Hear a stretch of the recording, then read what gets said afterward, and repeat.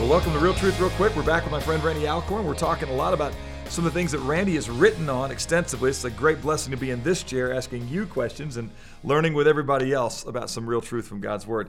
So last time we talked a little bit about, do people in heaven know what's happening on earth right now? So they're in a heaven in that sense. But when we talk about heaven, we talk about it in an eternal sense.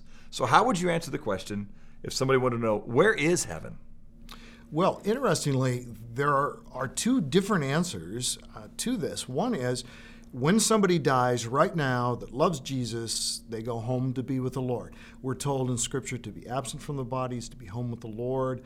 Paul says in Philippians 1, it's better by far to die and be with Christ. No soul sleep immediately in his presence. So that's the present heaven.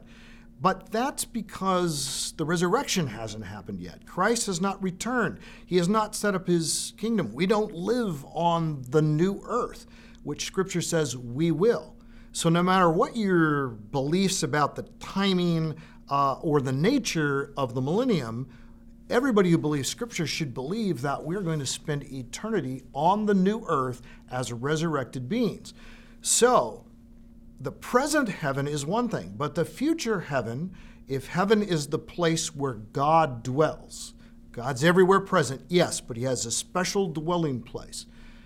Well, then that heaven is going to be relocated. We're told in Revelation 21, verse 3, in fact, 3 times in one verse, we're told that God himself will come down from heaven to the new earth to dwell with his people. Well, that means heaven's going to be relocated. The central presence of God, his dwelling place, will be on the new earth. And think of Jesus, the King of Kings who will rule the new earth. He is incarnate, forever incarnate. Emmanuel, God with us. He will be with us forever on the new earth. So that will be the future location. The answer to the question of where is heaven is right now, it's outside of our physical earthly existence somewhere out there, but eventually it will be in the new heavens and the new earth, in the new Jerusalem, God dwelling on a redeemed earth. Okay, so in effect, heaven will be on the new earth one day. It's not this place we go to, it's a recreation. There's also that intermediate heaven, I wouldn't call it intermediate, but the millennial reign, where there is God dwelling on this present earth, not fully made new yet. And then there's the heaven of today, which is in some other spatial area where God is fully and his will is being done as it always should be done.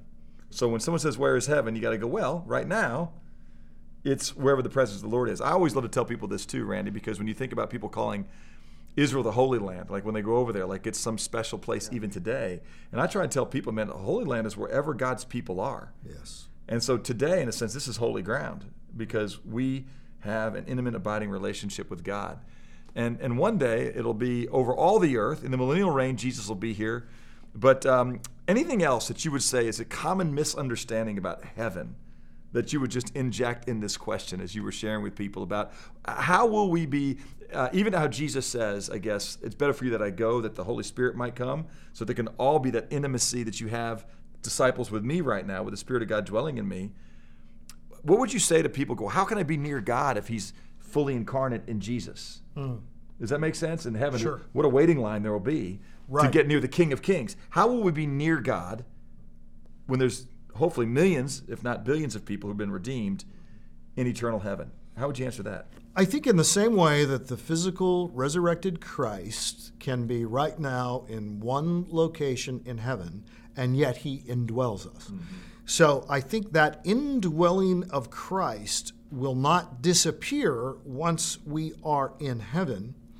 There would be all the more reason for him to indwell us. So then as we go about our everyday lives that include serving him, we're told in Revelation 22 that his servants will serve him. Servants have things to do, places to go, people to see. And that's in the eternal state, right? In the eternal state, and we will reign with Christ. That's a huge part of living forever with Jesus, is that we will have dominion over the earth, just as he intended Adam and Eve to do it. And so we've had two people in history who successfully, for apparently a short period of time, ruled the earth to the glory of God. Well, did Satan thwart God's plan that human beings should rule the earth to the glory of God?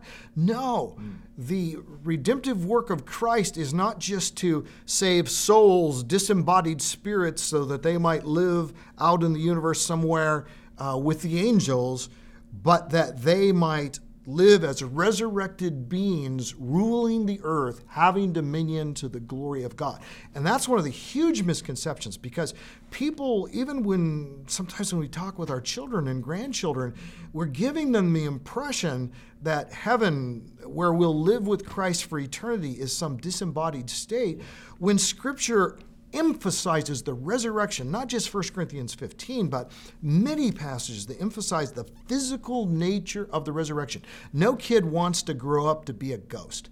A ghostly eternal existence is not appealing to people. And ironically, if the Bible taught it, we should teach it, whether it's appealing to people or not.